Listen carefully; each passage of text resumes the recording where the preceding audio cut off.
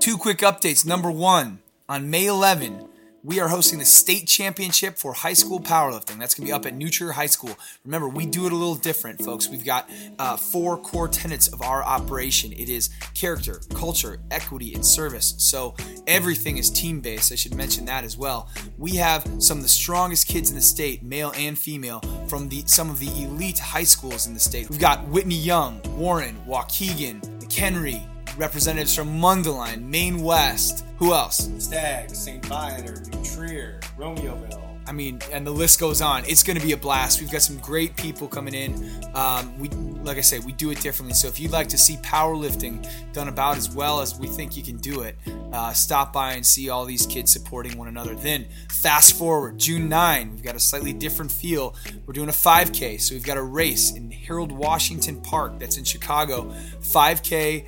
To support the project, we are having fun, assuming the weather cooperates, and raising both funds and attention for this great cause that is continuing to grow and provide value to thousands across the U.S. and beyond. So if you can make either one of those, May 11, New Trier High School, that's my day job. That's where I work. They are our gracious hosts on May 11. And on June 9, lace up your running shoes. Come join us for a quick 5K. Welcome to the Good Athlete Podcast, the voice of the Good Athlete Project. Phil Andrews spent 21 years as a special agent in the FBI. He is now principal of something called PAX Group, which is all about navigating crisis and conflict with purpose, preparation, and confidence, and an adjunct professor at DePaul University, and one of the most interesting men on the planet. He's been on undercover investigations and presented all over the world, Africa, the Middle East, and throughout North America. Prior to the FBI, Phil practiced law in Chicago. He went to law school at DePaul University, and his undergraduate years were spent at University of Illinois, where he was a 2-time captain of the Illini swim team.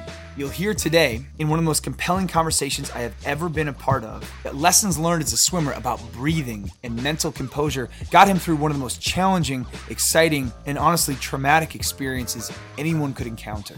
Folks, I encourage you, you have to listen to the end of this podcast. It gets better as it goes, and like I said, it's a story you will not want to miss. I should also throw in that Phil is a recipient of the U.S. House of Representatives Award for Outstanding Courage and Heroism, an Illinois State Bar Association Service Award winner, and an inductee into the Loyola Academy Athletic Hall of Fame. And my guy Alex has known Phil for how long, Alex? About 10 years now. And tell us about him as a person. Phil is hands down one of the nicest guys you will ever come across in your life. I've been lucky enough to know him, his wife, his entire family.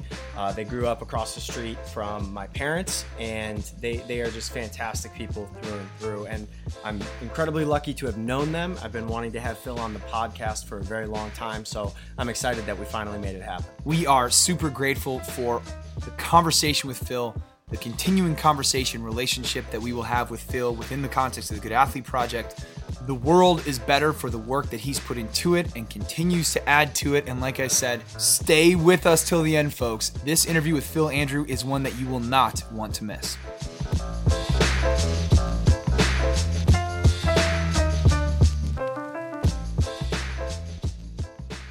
The story I like to tell, and I make law enforcement that I've just trained in the concepts of active listening. Mm-hmm. You know, like a specific skill that doesn't. You're doing it right now with your. Yeah. Mm-hmm, yeah. Like it's okay. like don't screw it up. Don't Sure. judge.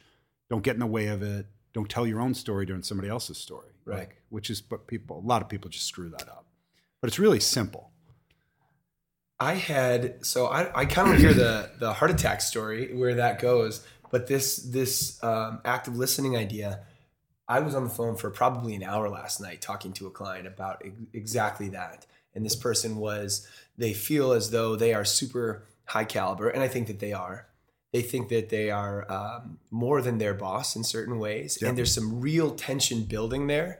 And we ultimately, after a while, got to this idea of active listening, empathy in all its forms, and wondering, could you, super talented person who is frustrated at their job, be part of the source of this tension? And I think it maybe stems from that, because, especially in I'm going to say you, Alex, a millennial, a true millennial. I'm just kidding. But I don't know. You're too old, I think. yeah, we got a beard now. Yeah.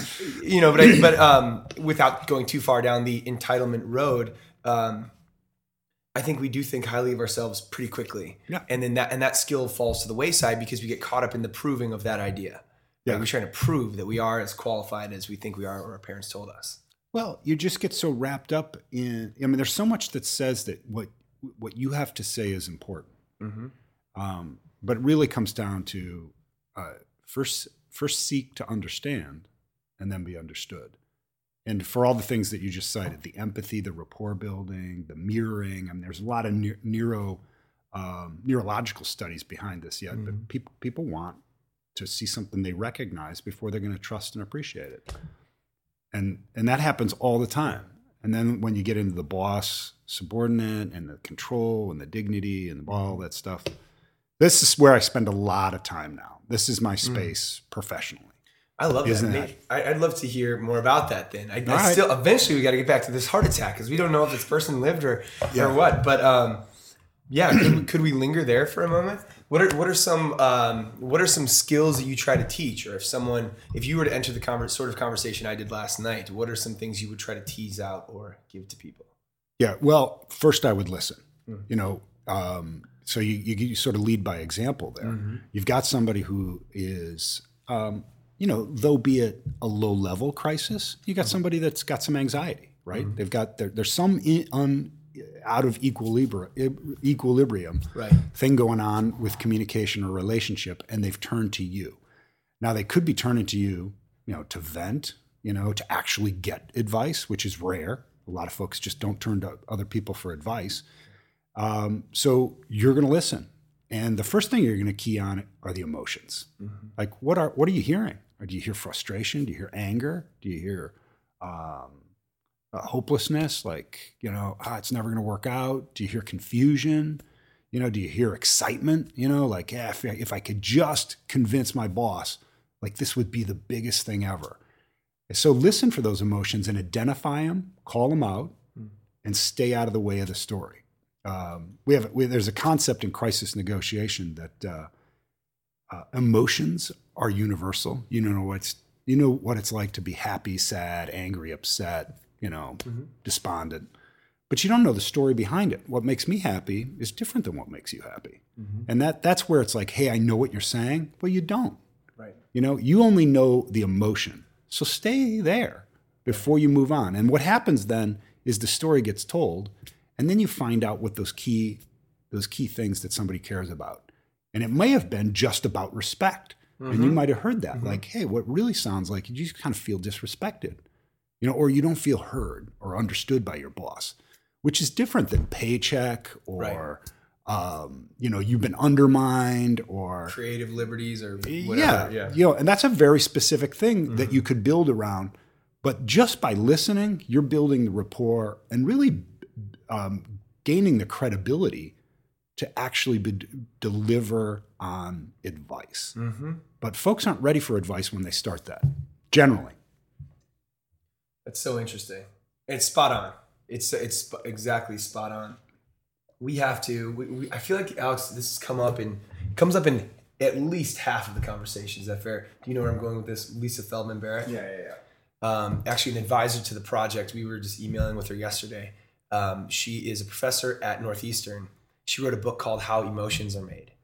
And she's a neuroscientist, a psychologist. She's all sorts of things, and she's amazing. Is like one of the best parts. So her theory, the theory of constructed emotion, it's amazing, and I think it's correct. I think it's relevant, and it in this context might help to what I use the term unbraid what's going on. So if the recognition is happy or hopeless or whatever it might be, that would be sort of the jumping off point. But the way that you or I would construct happiness, that's where the difference comes in. So the building blocks to that are completely contextual, individualized, and unique. And that, I think, you keep everything you just said was so relevant to what I was talking about last night, because that sort of I understand notion I think it's because people say, yeah, I've been happy before. I get it. But all you got to do is watch, in any sports pundit and recognize that the structure of happiness differs all the time. Are you familiar with what was it? It was Kyrie Irving, Commissioner Silva, and Charles Barkley. Does this ring a bell at all? Yeah. Okay.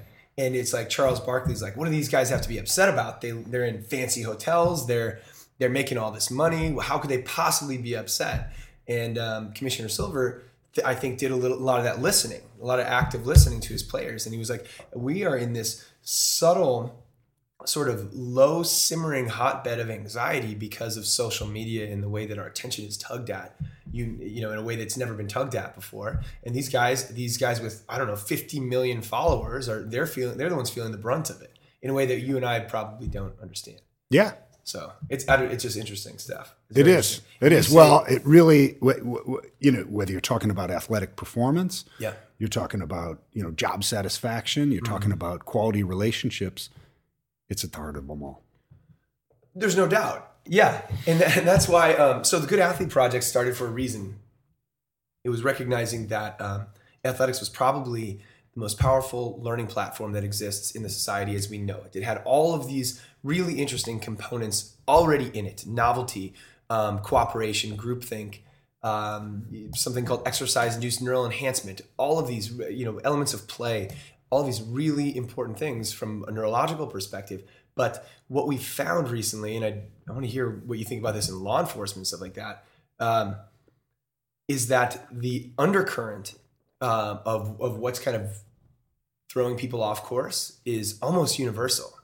So it always comes back to some version of stress or feeling overwhelmed or feeling disconnected from a community, but they're all pretty much tied together. It's this like low level anxiety that has the potential to simmer and ricochet and turn into something much worse if we don't solve it. So especially in law enforcement, could you tell us a little bit about how that plays out? Yeah, well, I think there's a lot of metaphor there with sport, athletics, and law enforcement, because one, it's like you're always out performing.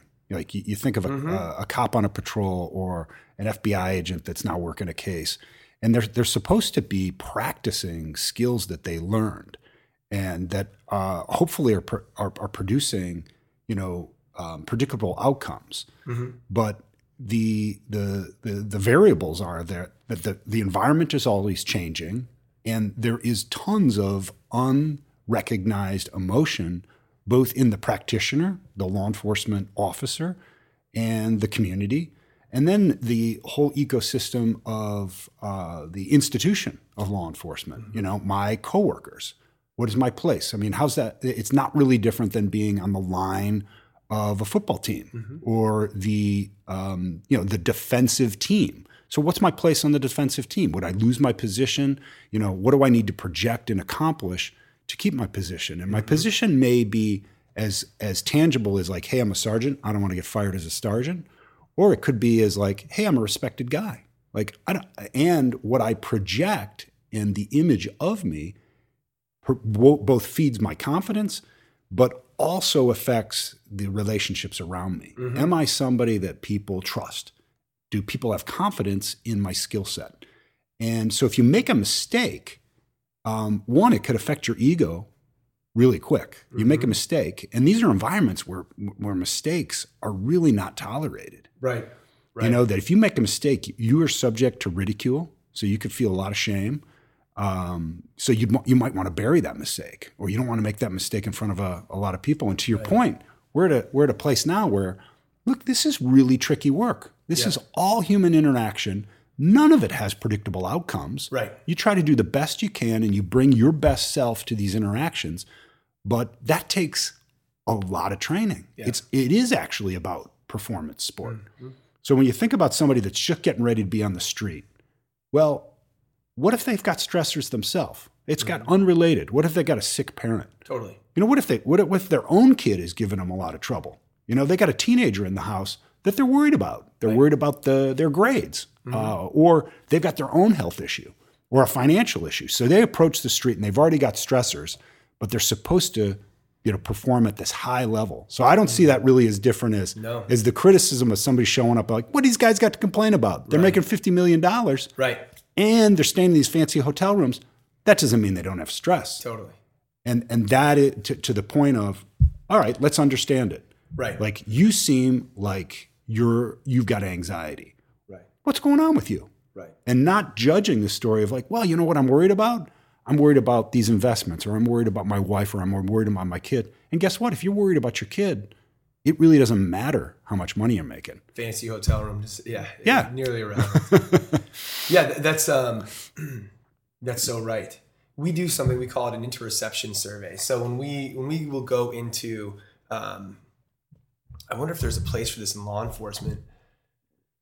Anyway, we go into a place and we try to close what we call a messaging gap. And we say like, okay, we believe that we assume immediately the coach is well-intended, thoughtful, and a good coach. Now we'll support the coach as needed, and that's wonderful. But what we've recognized is that perhaps the bridge that we have to cross more often than not is a messaging divide. So like if a coach is saying one thing, if the sergeant is giving one direction, but it's not being well received by the people who have to go and act on that direction, that's a gap we have to close. And it could be lack of understanding. It could be presentation on behalf of the person delivering the information, but it could very legitimately be that this person was up all night with a crying baby. Yeah. And they didn't sleep all night. You know what I mean? And these sort of very human components are often disregarded or dismissed as not important. But the bedrock concept of our framework is eat, move, sleep. And all you got to do to recognize how important those are is go without them for a little while. Yeah. And I think it's interesting that you say that, but especially, my gosh, we and I'm reflecting on a guy, Kevin Corley, who's a very good friend of mine. He writes some curriculum for some of the tutoring that we do with the Good Athlete Project. He's a firefighter and a detective and an educator. So he's all these things. And I cannot imagine that guy coming from, say, 2 days at the firehouse, and coming and being as patient as he is with the kids at school when we're working with kids. But then I take it one step further and I'm like, holy cow, if he is in a sleep deprived state, say, let's just go with sleep because it's a kind of a resonant and poignant idea, and then has to go make one of those split second decisions that you hear about on the news, he's already in an incredibly degraded state. Take that wherever you want to go, but that's that's in the public consciousness immensely. And like you said, whether it's an angry teen at home or sleep deprivation or whatever, how do you talk to people about, I guess, for lack of a better term, self-care when entering these situations? Well, that becomes so much about this. When you're asking people to make changes, like you show up and you say, hey, we got a messaging. There's some sort of gap here. But coach isn't getting along with the team.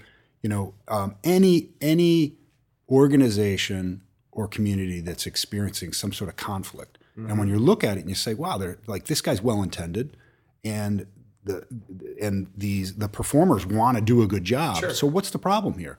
And you've identified some of those things that, affect that. Mm-hmm. But at the heart of it is when you're looking to make a change in the way somebody is communicating and the way somebody is interacting, mm-hmm. it starts right there with self-care. Yeah. Like, how are you going to change your behavior? How are you going to change your habit? And that's where the sports metaphor is really powerful. Mm-hmm. But I don't think sort of universally accepted that, hey, if you're going to make this change, you've got to take a big step back and you got to be well rested, right? Because it's not, if you're doing this on 4 hours sleep, it's going to be harder. And then what little basic things are you going to do that are going to change that? And that's not different than, running an offense, mm-hmm. or, perfecting somebody's stroke in swimming. Like those little nuanced things that you have to slow down to correct, and then you're allowed to speed back up. So we're going to walk through this play, right? And we're going to look at this play, and we're going to start running this play, and then we're going to start putting a defense on this play. Mm-hmm. And now we're going to go, full contact on this, where your pattern. You've got to get out behind this other guy, and you know what the timing is, but that is habit building. And we know there's a lot of science out there what it takes to build a habit. Mm-hmm. It takes time. Yep. But you can accelerate that if you show up present, rested, mindful, using some of these other things that we really have not embraced about, hey, are you meditating on this for a minute? Are you writing this down? How is it that you're using all the faculties that you have to kind of change your behavior for a moment that you want to perform differently?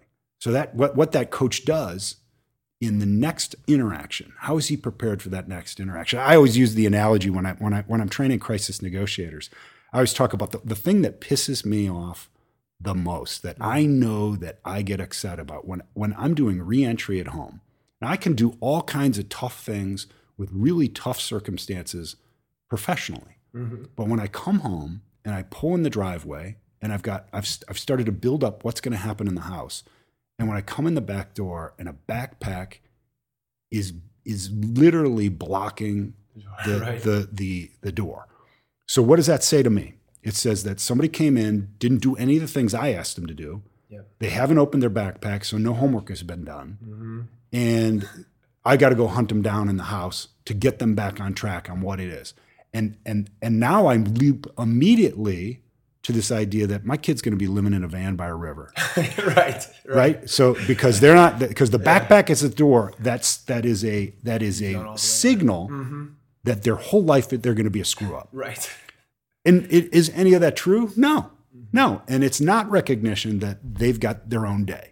And that they've had to put in this long day at school, and that school, just like, hey man, you're at a great school. Yeah. We've paid a lot of money for your great school. There's a lot of people there that are making school. You don't have school like other people have school. Right. You want to go to a bad school? I can show you what a bad school looks like. Right. Like, you should be doing great and be appreciative. But the truth is that it's hard. It's emotionally exhausting. By the time they get in the door, this is all they got. Now it would take those same habit forming practice for them to stop dropping their bag at the door.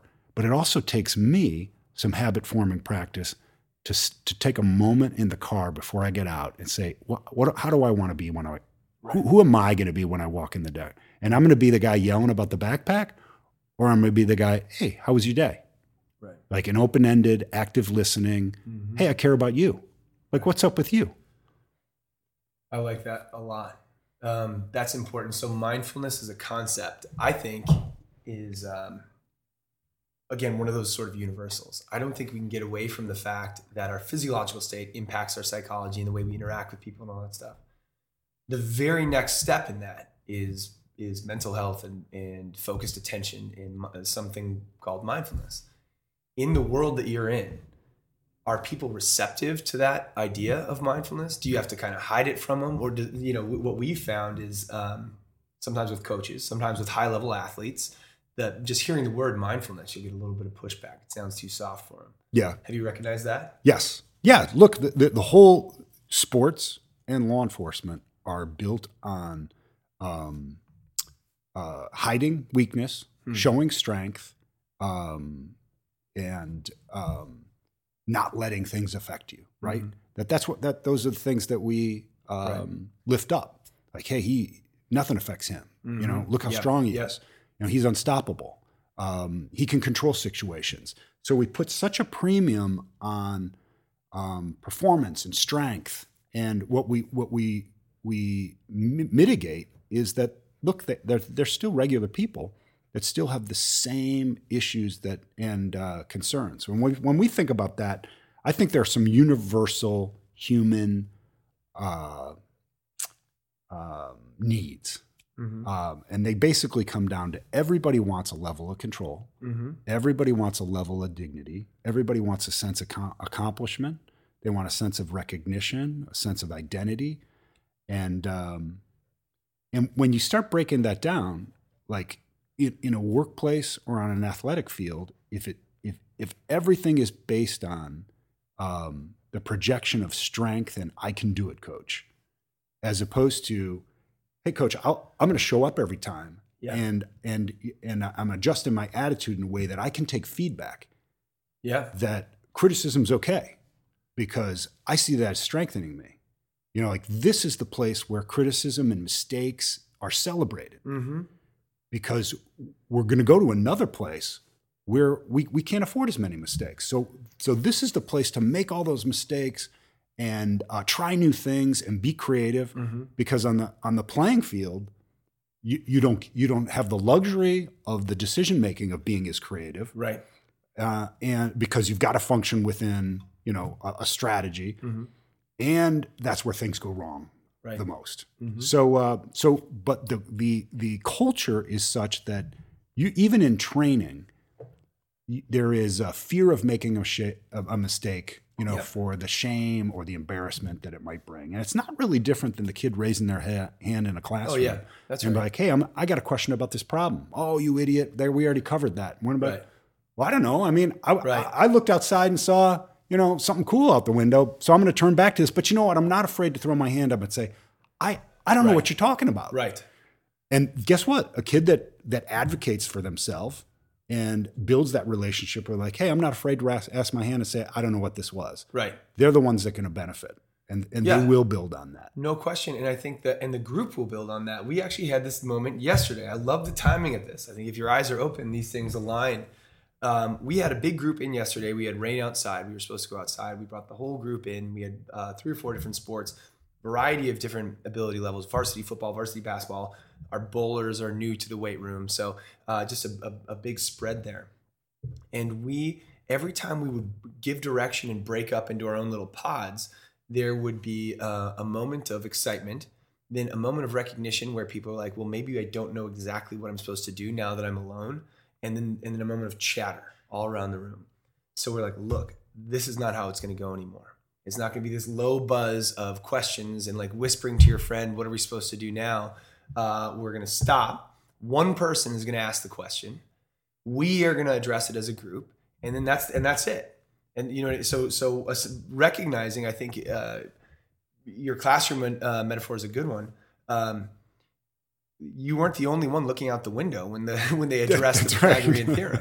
Other people have this question too. So instead of hiding the idea, instead of putting on the face of I already get it, I understand it, the yeah response in the real world, we pause, recognize, like you said, this is a more low stakes version of this whole thing. So on the test, you can't clarify.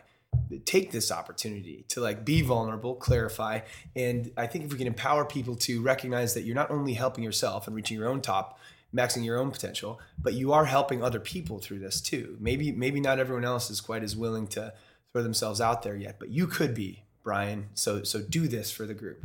I think it's interesting, and it actually worked out really well yesterday. Yeah, I think that's a great point. I've got a catchphrase. Yeah, that love catchphrases. That the organizations or individuals that focus on creating physical and emotional safety get better outcomes.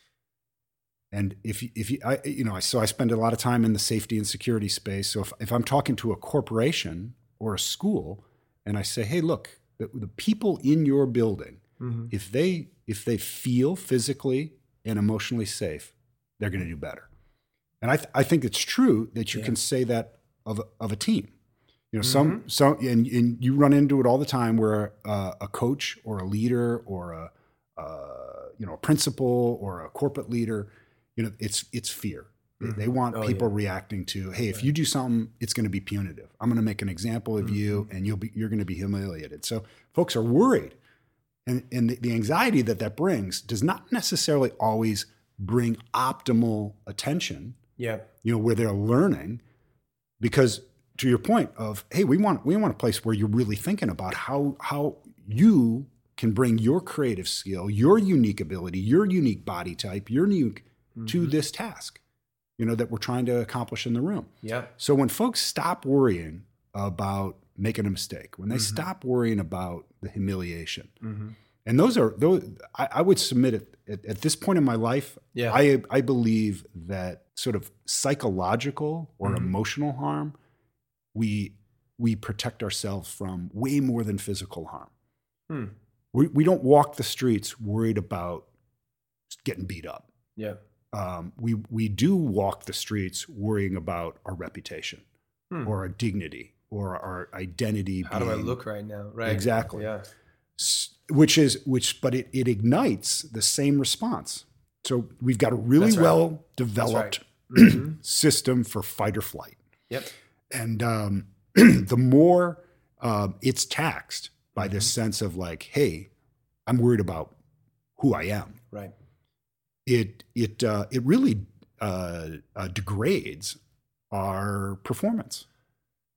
Lisa, again, I'll bring her up, calls it the casual brutality. I love that term, casual brutality of the modern world. Great way to describe it. Yeah. You know, it's constant, slow and low level judgment potentially, or the perception that you're being judged with it, which is just as it's the same thing. Yeah. Whether you are being judged actually, or you just think that you're being judged, you're at this slow, simmering, low level of stress at almost all times. Casual brutality. I think it's amazing.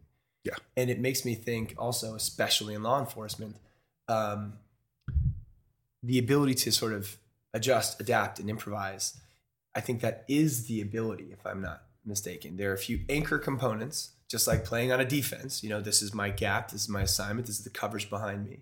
But the ability to read and react to exactly what's in front of you, that is the thing. There, you know, nothing goes beyond that, essentially. You don't want a bunch of robots on the field or in law enforcement. Otherwise, we would have gone the way of a sci-fi movie already. Yeah, these are all really dynamic circumstances. You need well-intentioned, good decision makers, not robots. That's right. The robots produce really bad outcomes. Holy cow. Okay, so that might, you just hit it. So just simply good decision makers. If you Is that what you want on the field? That, you know? Yeah. And you can tell immediately good coaching from amateur or not mature coaching on how much a coach is yelling. Okay. You know, like you go to a practice field, or you go to a weekend soccer somewhere on the North Shore, and you see how many coaches are yelling for their where players should be on there in position. And how many coaches are calling timeouts and talking to kids about where they were, and if the point is for a coach to yell where everybody was supposed to be, that's a very different game than players seeing action and reaction. Sure. And the timing that it takes, for a coach to see it, tell a player, and then a player to get it, and like, what does that mean in the circumstance that I'm in? Does he mean run forward or back? Right. Like it's impossible to communicate that. That's right. And I've been on the sideline, I've been on the field for all of this, and it's like as soon as you can see it, say, for the coaches listening, as soon as you see it, process it, and try to formulate a way to communicate it to the kid who's on the field, and then he has to hear you, process it, and then survey the field, and then react. You can't communicate it. Now, I yell sometimes. I don't think you can avoid yelling on the football field, partially because of distance, partially because of noise, but intensity and high level communication, and like you mentioned before, trying to instill fear in people. Just do this because I said so, or else. Yeah, or excitement. You see a lot of coaches that just take it up an octave to try to put energy in the next moment. Right. I don't think it's so fear it is like, hey, I see it. I felt like if you made those next 4 steps hard, like it would have been, go, maybe it works, but mostly it doesn't. I think maybe it works, mostly it doesn't, and that's important because a lot of coaches hearing this this is gonna be a resonant moment for them, I think, because there is a difference between if I know Alex can do this. And he knows what to do. If I'm very confident in that part, then maybe the juice puts a little fire behind him when he does it. But if you're yelling to try to control the chess pieces on the field, that certainly does not work. Yeah. Well, I wonder how many coaches have actually asked their athletes. Do you hear me? Did you hear me out there? Yeah. I coach swimming. Yeah. I've got kids who are swimmers. So I've felt it all, like the athlete that I've worked with and the kid that, is carrying my brand, right? Is carrying all the emotional baggage of like, hey, accomplish what dad couldn't. And when I yell go, it's mostly just for me.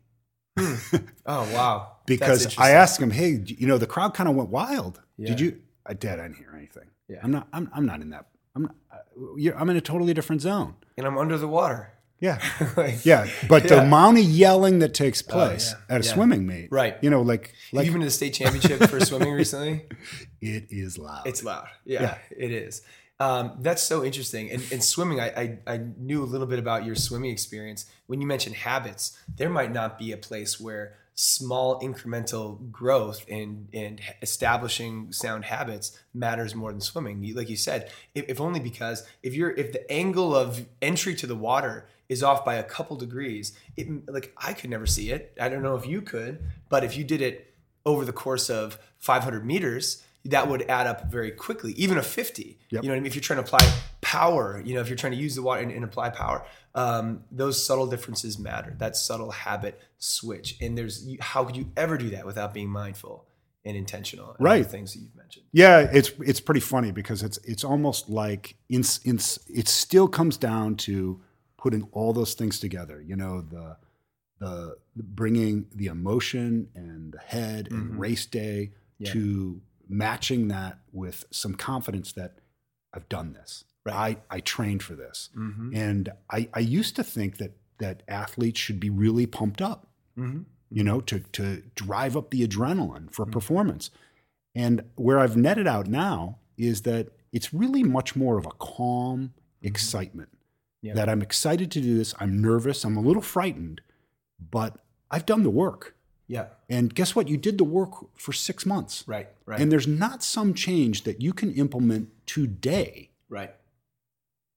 that's going to be successful, particularly now that the stakes are high, your heart rate's up, your pupils have narrowed, Right. and this is it. And you're going to fall back on something brand new. Yep. The one thing that the coach shouted to you Right. is going to get implemented. One and last yeah, minute. Yeah. And you see it play out. The kids that drive the walls, like Michael Phelps, the really high performing aquatics athletes, you see them winning at the wall, and then you talk to a coach, or you read them talking about, I practiced finished, in every repeat that I did, or I would do these 14 of these at the end of every practice. Right. It's not different than the basketball program that says we shoot a lot of free throws. Yeah. Like Yeah. every day we spend time on free throws because we don't want to miss free throws. Yeah.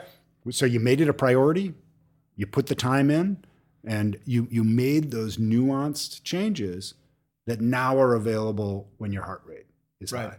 Right. And the analogy there with law enforcement and really any performance is so real that you are what you trained, and you don't bring something new to a circumstance suddenly. And I think it's true of us in life. I don't think that heroes happen in a moment. Right. Heroes happen because they've trained a skill set. Right. And guess what? At this moment, it mattered, and they were able to deliver. Yeah, I love that. I'm going to make that into a meme or something. What skills are available when your heart rate is high? I mean, it's just so right. This is generally attributed to Navy SEALs, but they talk about you never rise to the occasion. You sink to your level of training. Totally right. And I was just on something the other day where it was like, where I just made the differentiator or identified physical and psychological. I think, and that's kind of something that needs to be recognized. This is spot on. So this is in the podcast world what we call a seamless transition. You were talking about swimming. People swim at the beach. We started with a story at the beach where someone's heart rate was high or funky heart attack. Yeah. All right, so I'll give you the quick version of this. And sure. And look, this is me going out on a limb to make a point. Sure. About how we take care of ourselves and self-care. Yeah. So right here in Wilmette a few years ago, I'm finishing up a day at the beach. The context here is important that this particular 4th of July weekend, my brother's son, my nephew, has taken all of the cousins to his house. And he's having cousin camp. So all 4 of my kids are away for 4 days. And my wife and I are alone in our house for 4 days in the summer. And literally, we dropped the kids at the pickup point, and we went and had lunch, and we made a list of fun things that we were going to do while we were on our own. We were going to go downtown and have dinner. We were going to go ride our bikes downtown. We were going to have a porch party. We literally sent an email out to as many people as we knew and said, hey, we're going to have a party on our porch. Yeah.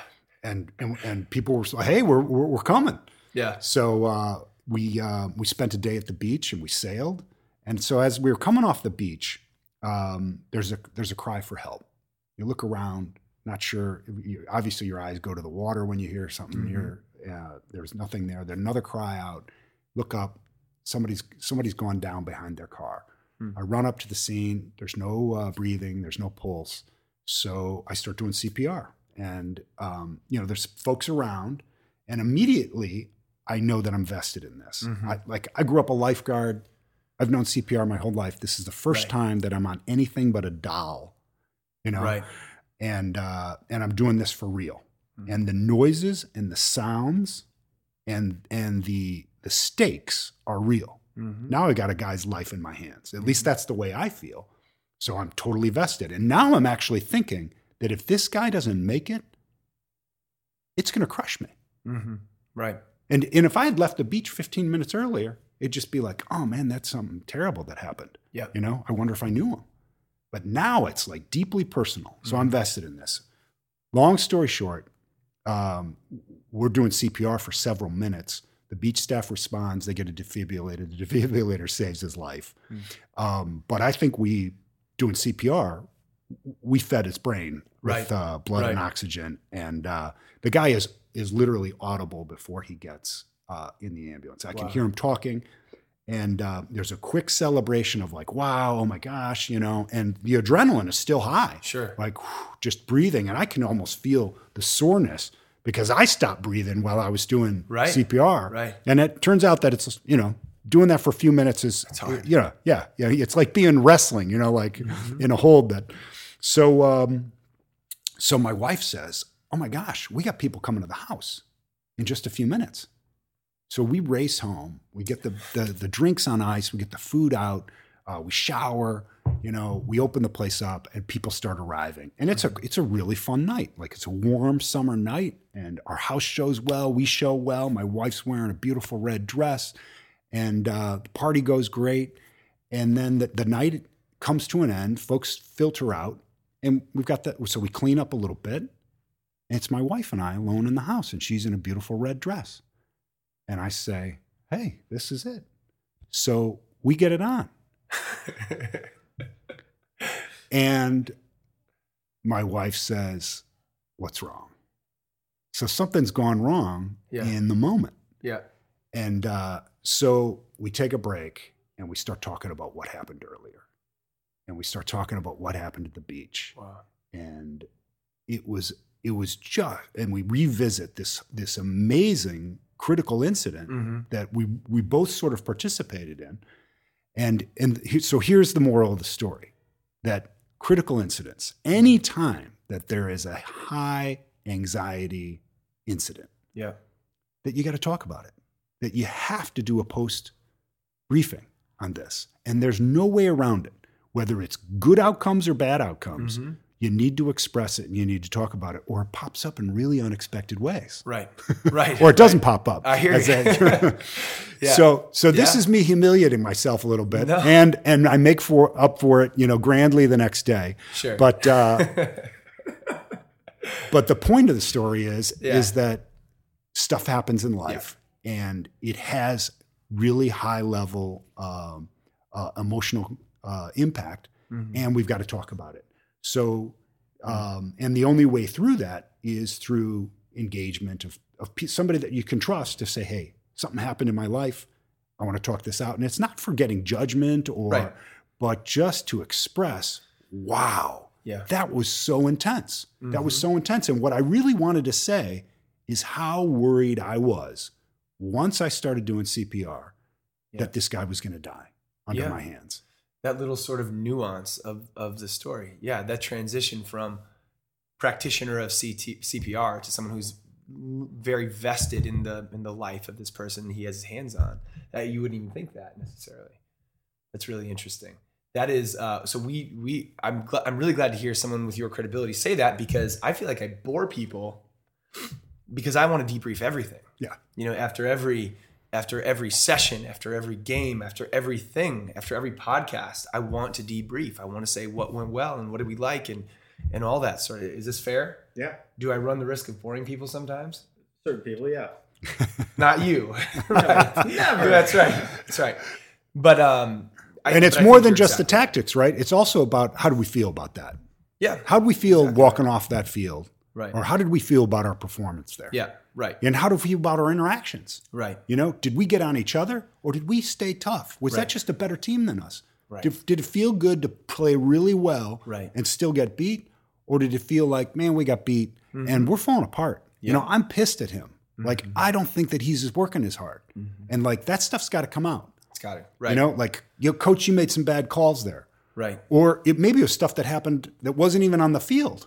You know, that somebody in the group has lost credibility because of some perception created that may or may not be true.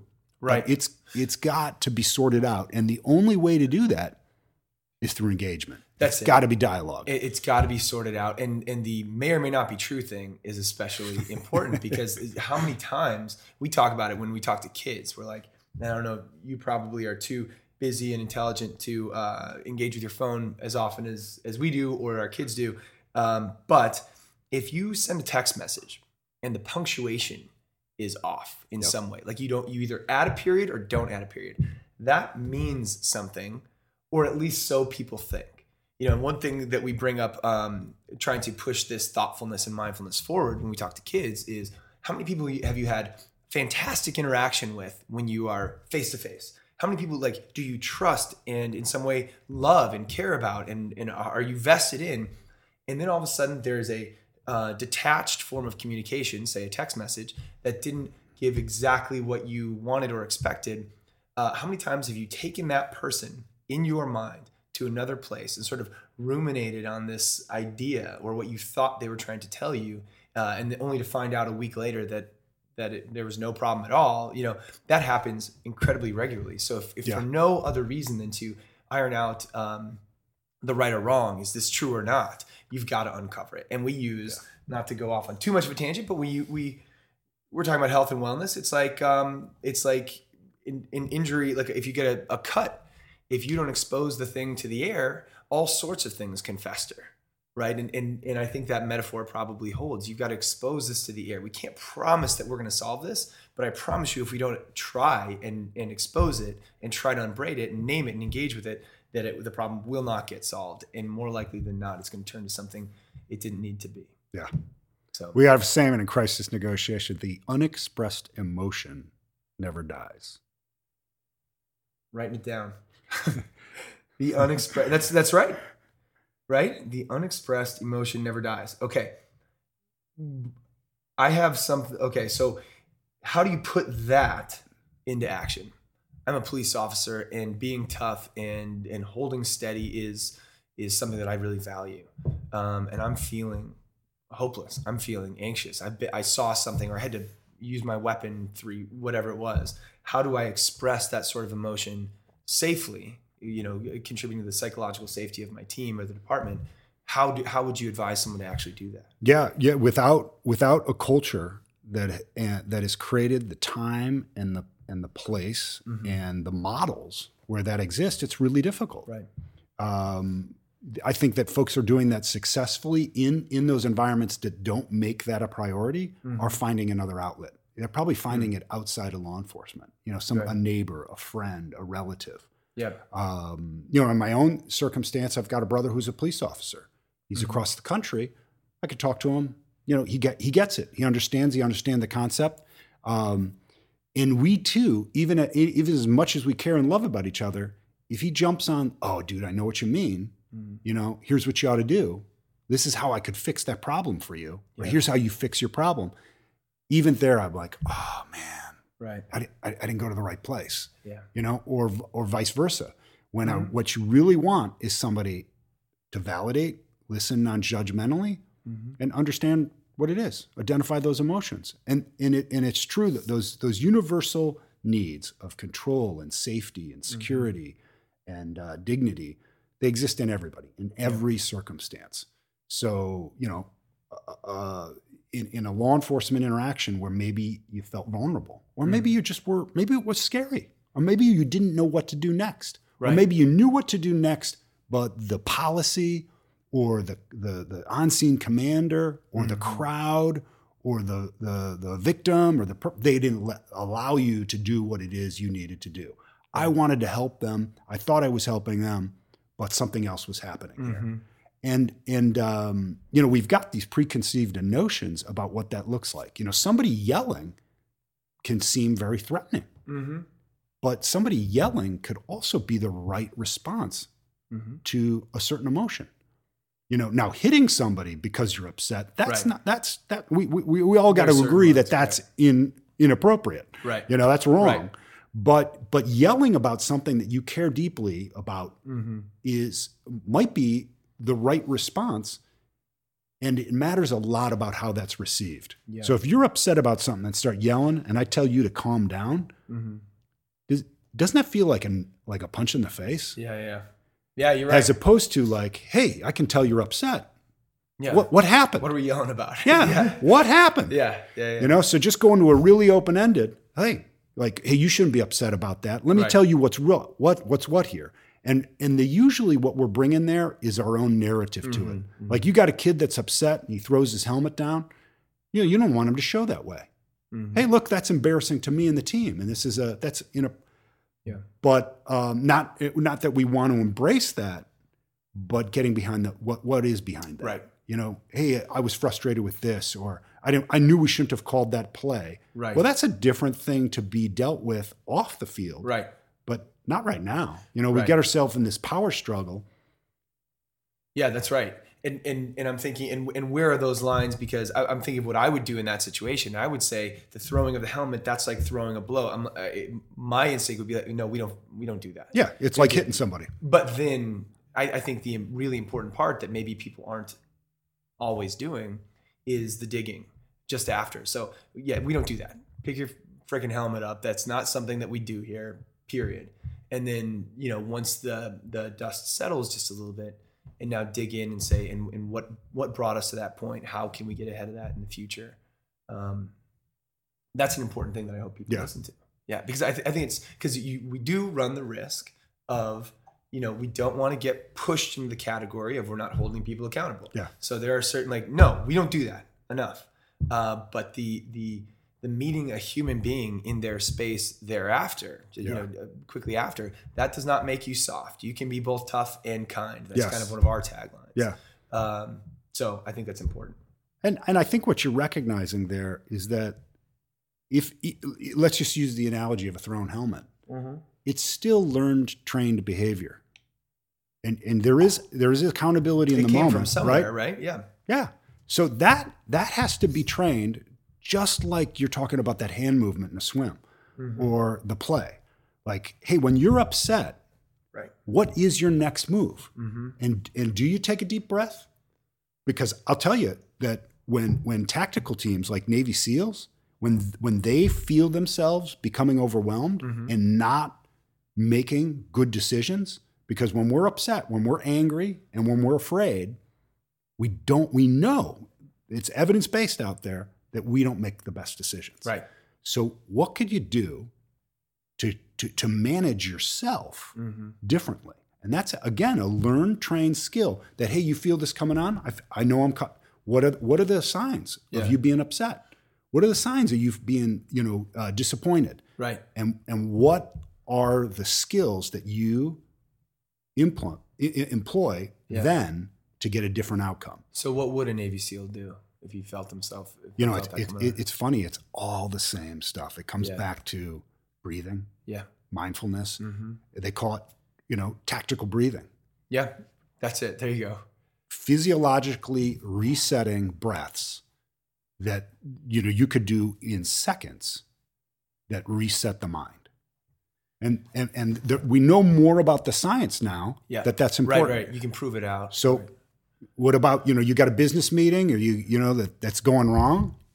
People say, hey, take a breath. Well, I feel justified in this. I shouldn't have to take it. Like all the things we build in to make an excuse of not doing the one thing that we always have control over. Right. And what's the one thing that we always have control over?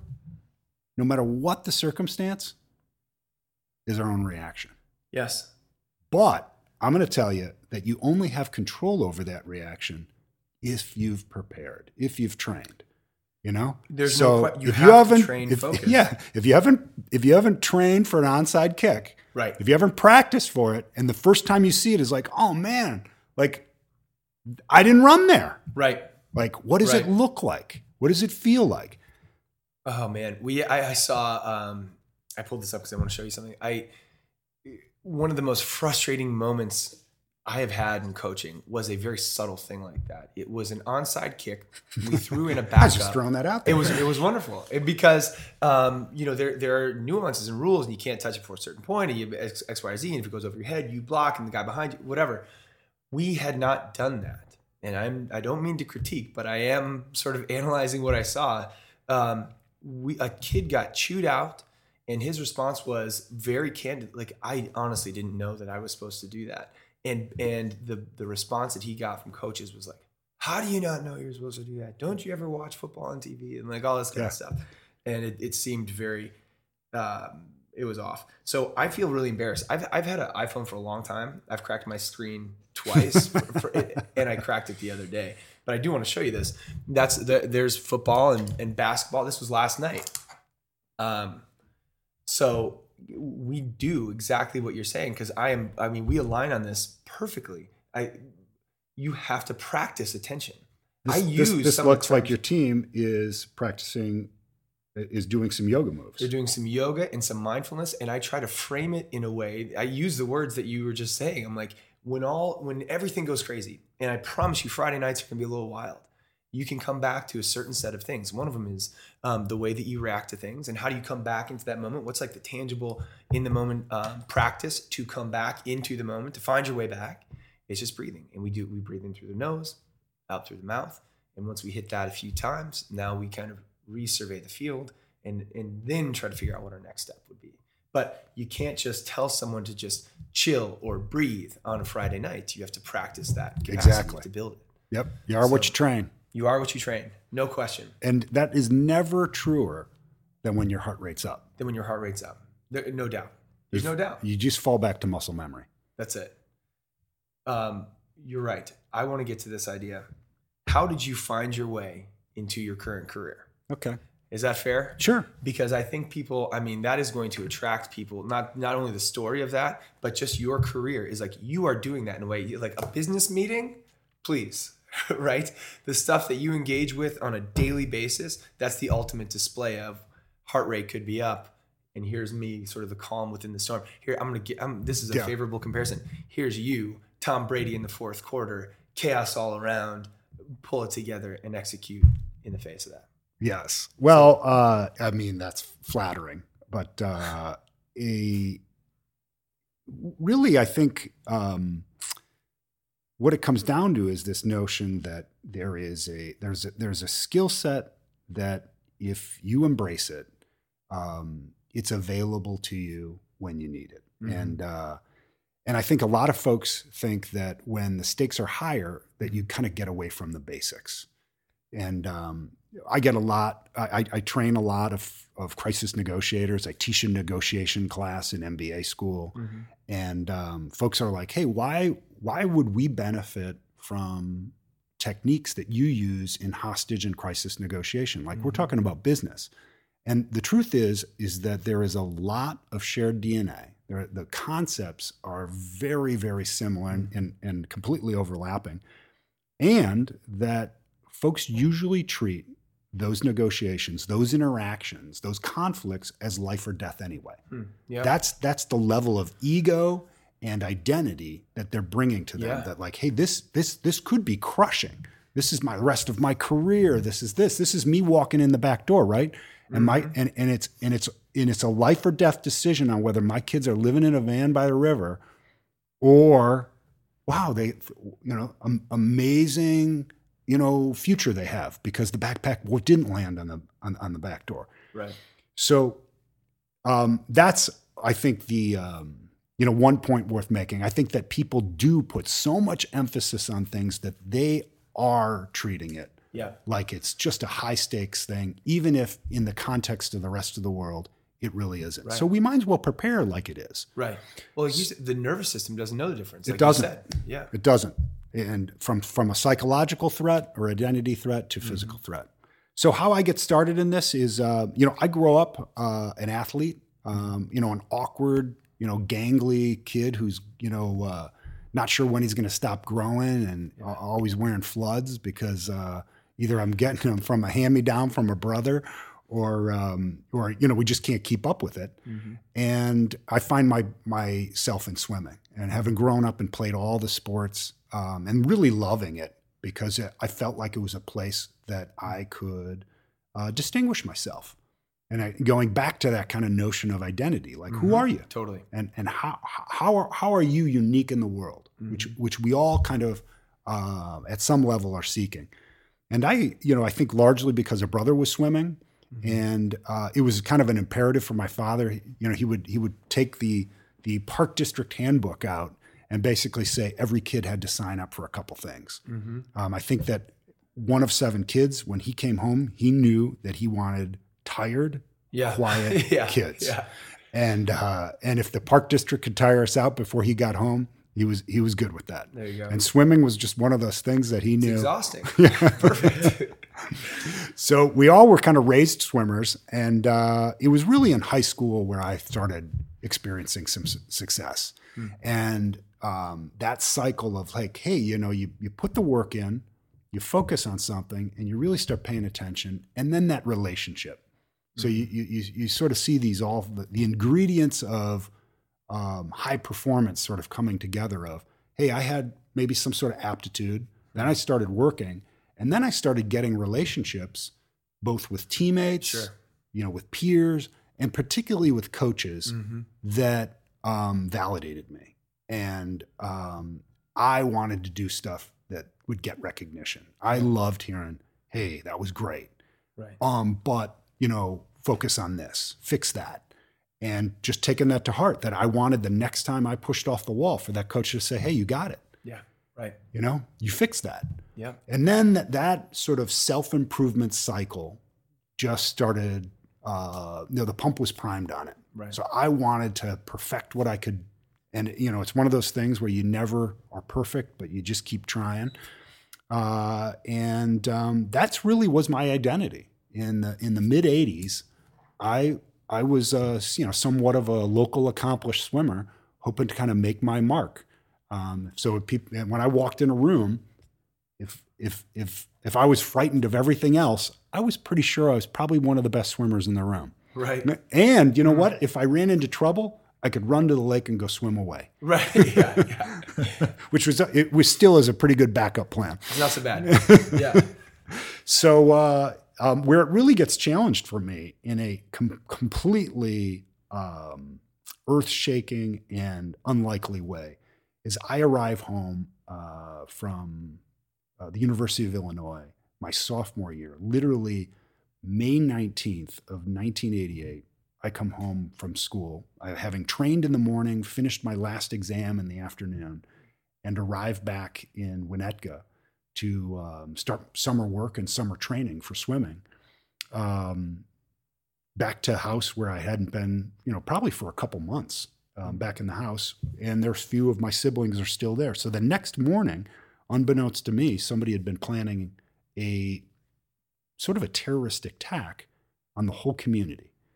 There's a lot of data now that says that it's important not to highlight perpetrators and give them much recognition, even though this one is deceased. No point in. So we'll just call this the Winnetka school shooting. Fair. And this took place in 1988, and the perpetrator was very unusual. It was a 30-year-old woman who had planned for months to attack the community with firearms, with cyanide gas devices, setting fires and sending poisons throughout the community. And it culminates with her entering a second grade classroom in Winnetka and opening fire on second-grade students. In the course of her escape, she crashes her car near my childhood home and enters the house. A hostage situation ensues that involves my mother, father, and I. Everybody else is either at school. I've got two sisters at New Trier, a little brother who's at a local grade school, and everybody else was either away at school. I actually had a brother who was in the police academy at the time. And we're basically faced with an hour-and-a-half hostage situation at gunpoint.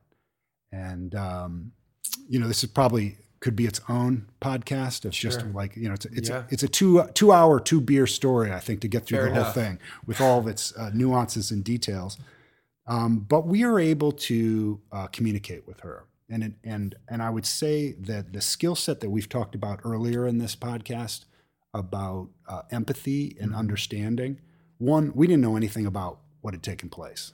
She didn't say anything about it. What we knew is that somebody was in distress.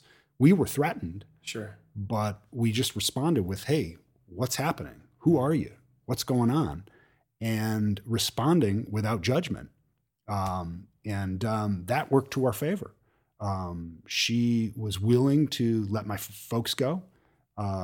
We were able to get her to make a phone call to her parents and let them know where she was, hoping that would alert other folks. And then I was left at gunpoint with her alone, hoping to just find an opportunity to disarm her by myself, but knowing now that there weren't, other potential targets in the kitchen, particularly my folks. So this really just falls back to, you are what you train. All I had going for me that day is that I was in pretty good shape. Yeah. Probably about the best shape of my life to that time. And I thought I could move fast. Yeah. Like a swimmer at the start of a race. So I was looking for an opportunity to disarm her, which sort of comes. She takes a look to the side, and I think this is it. And before I'm really even in motion, I see a flash and I hear a pop, and I think she's shooting at me. And I dive for cover and hit the floor in a pantry. I scurry up, slam the door, and kind of get in the door jamb, thinking, wow, she might shoot through the door. Like, she's trying to kill me. And I'm listening and I don't hear anything. And that's when I feel some constriction in my chest. And I look down and I see that I got blood oozing out of the right side of my chest.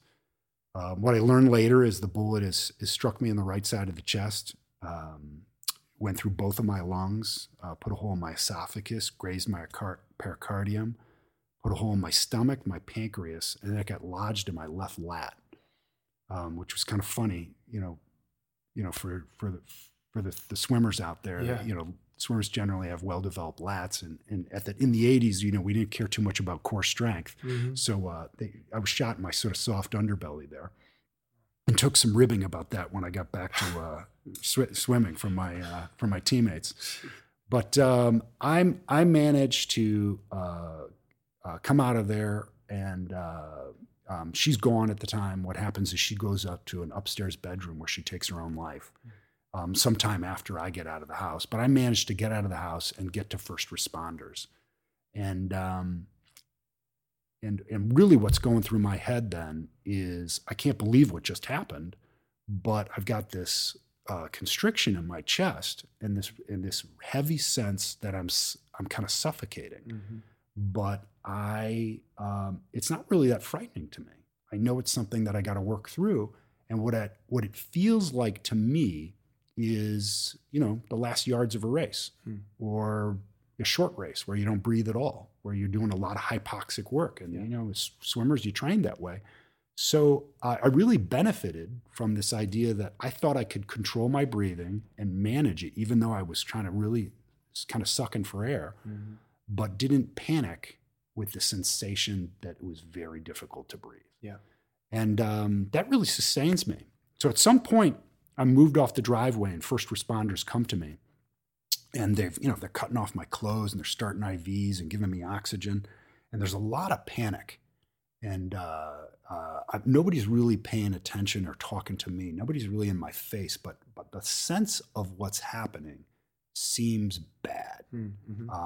People seem anxious and worried, and I'm thinking this must be bad because I don't know how the internal damage. I just know that I've been hit in the chest and that it hurts, and that I'm having trouble breathing, but I'm managing to breathe. And eventually, somebody comes to my face, and it just happens to be an emergency room doc that is off duty, and he lives in the neighborhood, and he hears the commotion. He walks up. And he comes right to me. Now, comes back right to this kind of notion of you are what you train. Guy's seen a lot of stuff. An emergency room doc, as opposed to potentially, first responders in the context of 1988, in, a very sleepy suburban context. Sure. He's not afraid.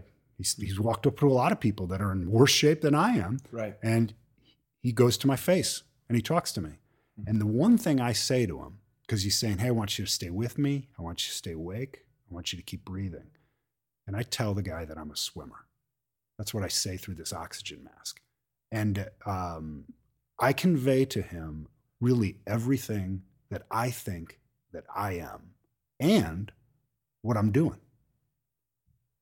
And he responds, hey, swimmer, you stay with me. So we have an incredible rapport established in a few words in a very highly emotional, highly volatile situation. And we're on the same page. Yeah. I believe that I've translated to him that I've got some background. This breathing thing is, and I'm working hard. And that's how I identify myself to the world. And he says, all right, because he listened to it. And we pack up when we go to the emergency room. So longer story short, I survive. I managed to return to swimming that year, and it is all about the relationships. It is very difficult to make a comeback. I'm coming back having been the captain of the swimming team and coming back and not performing or able to practice like I used to. And people are supportive. People are encouraging. People want to see me succeed. People challenge me. Hey, Phil, you could do this. Hey, pushing me, asking me still to lead a lane, knowing that it's pretty tough for me. And it's a whole year about a comeback with people surrounding me and saying, we want you with us. Yeah. And it was tough because I didn't feel like I belonged with them anymore because I couldn't compete with them, because I couldn't keep up physically for months. So that's that's the context in which, I see athletics in sports. I know that it has tremendous carryover into life and the lessons learned. And for me, I think that beyond the folks that did amazing things that day for me personally, let alone what they did for other people, the swimming saved my life that day because it gave a context for me to evaluate my situation and then act upon it. And I think the things that we learn through play, through athletics, are lasting important. And I always think about the analogy of lacrosse. As you know, the history of lacrosse. I mean, it started that was a sport originated by Native American Indians, and it was to emulate warfare. So they would teach folks to play a form of lacrosse because it mimicked tactics that were used for battle. And knowing that you don't want to send people into battle, and that they weren't formally training that this is a real great way of giving people the footwork and the teamwork and the skills and the conditioning that allowed them to perform when they also needed to. And that analogy there that we're not always preparing for warfare, but we are preparing for interaction and engagement, and some of that's conflict oriented. And I think that folks that are really being wise about raising young athletes and integrating youth into play and recreation recognize that they really are teaching them, and that this is that learnable, trainable skill that can put somebody on a life trajectory of how they interact with the world and how they interact with other people, building teams and taking criticism and getting feedback and improving themselves. And those are all things that organizations, people, individuals need for high performance, for better outcomes. Yeah. I'm still in the wake of your story. So sorry to launch, but it's more efficient if I just tell it. I think it's amazing. It's amazing. And thank you for sharing it. Sure. Sincerely. I don't know. I assume you've told it before. Yes. So I don't know what your relationship to it is at this point, but I think it's incredible. I think it's absolutely incredible. And you took the preparation through sports to its top end threshold. So not everyone's going to get that sort of real world application from the things that they learned, but I think it is a good way. It can serve as a really powerful metaphor just for that idea, as in general. And I love that. I thank you for bringing up the lacrosse thing. I'm going to have to look into that and include in some of the stuff that I do, because there was intention there. Sure, it was tapping into these natural human propensities to move and interact and be part of a community and whatever, but it was preparation for warfare. And one of the questions that we always ask is, what are you coaching for? Mm-hmm. If you're just coaching basketball, I think missed opportunity. That's a missed opportunity. So what are you just coaching basketball to win? If you just want to win basketball games, right. And that it gives me goosebumps to say this. The folks that get that you're actually impacting lives here. Yeah. That this is not what folks it's really cool, but very few get to be the champions. Right. But everybody gets to the chance at learning and building this skill set that could be really world changing. Yeah. To send that out in the world as somebody that knows how to function, and get feedback and work with a team and give feedback and do that in ways that are really productive, that uplift folks. If you're doing it right, you're changing lives, no doubt. Not everyone gets to be a champion. Everyone gets the chance to learn. I'm going to write that one down too. This is good. All right. Well, again, thank you for sharing. Sure. Thanks for spending this time with us. You have a constant invite. If you ever want to. Oh yeah, anytime. The beers element sounds like a fun component. If we ever want to dig into some ideas more. Yeah. But I hope this is not the last conversation. So I think people are going to learn a lot from this. No, and if you haven't covered them previously, but talking about the access to sports today and access to play. Yeah.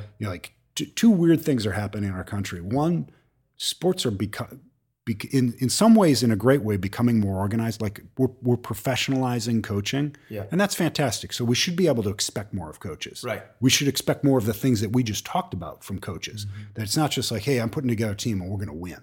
Right. But rather, I want to impact youth, and be in the business of producing really, high level quality folks. The other piece is that there is a trend in this country where getting access to organized sports is becoming harder. And so in areas that are resourced, it's really easy to pay for another travel team. And but in less resourced areas, sports participation is down. Yeah. And we know, just like with that lacrosse scenario, that if folks don't have those opportunities, they miss out on this whole socialization piece that will help them be successful. Yeah. And in many ways, that could be a really effective way of changing lives in less resource areas. So we've got to close that gap that's increasing. And the other piece is just around play, period. Yeah. That as we've professionalized coaching, that the fields are now filled with organized sports. Yep. And you don't see the pickup game. It's the two cubs that head out into the field and start wrestling. Just tussling, right? And that's learning too, right? No doubt. And learning how to put together a game that there is no adult around. how it's team picked, how's the score kept, how the rules kept, how's the culture created. Those skills aren't being learned because we're dependent on, nobody goes to the field with a ball. Right, just to play. Yeah, without, the schedule and the snack and that's another trend that I think it's worth exploring another time. I think so too. Well, I wonder if we could almost use that as a cliffhanger. I don't know what your availability is like, but I would love to pick this up. I feel like I think there's a lot to be said here. I think it's really valuable stuff. And I almost, as a secondary cliffhanger, if participation is down, I would go as far as to say that for every docile creature among us, there is an intense counterbalance. And I would say that if we don't have sports, you talk about an unaddressed emotion, stays the way it is or whatever. If you have a propensity to be aggressive, if you love challenge and love physical interaction, and you can't find a healthy outlet for it, like you said, like you will find an outlet for it. Yep. It doesn't have to be healthy. No, we're incredibly resilient. Yeah. And I know where you're going with that. Yeah. When you see in the communities that we see lower participation and lower access to organized sports, you see more crime, you see less healthy outcomes, because we need those. Yep. And we've needed those throughout our existence. Right. So it's not a leap to say, hey, this is a great way of positioning people for better outcomes. Yeah. No, I totally agree. I would love to. Well, there you go. All right. Cliffhanger established. It was a lot of fun, dude. A lot of fun. I'm sincerely, he's been talking you up for a while, so Thanks, that's right. But I really am grateful. This week's episode is brought to you by Remind Recover. Remind Recover is a supplement that helps athletes support brain health. Similar to how you drink a protein shake to help your muscles recover after a workout, Remind Recover has been scientifically formulated to give you the nutritional building blocks to help support healthy brain function. I am a huge fan of Remind Recover. It is as close to the science as any supplement I've seen, and feel free to check out their website for more. It's remindrecover.com. And when you go there, if you want to place an order, and I recommend it, use the code GOODATHLETE for a discount on checkout.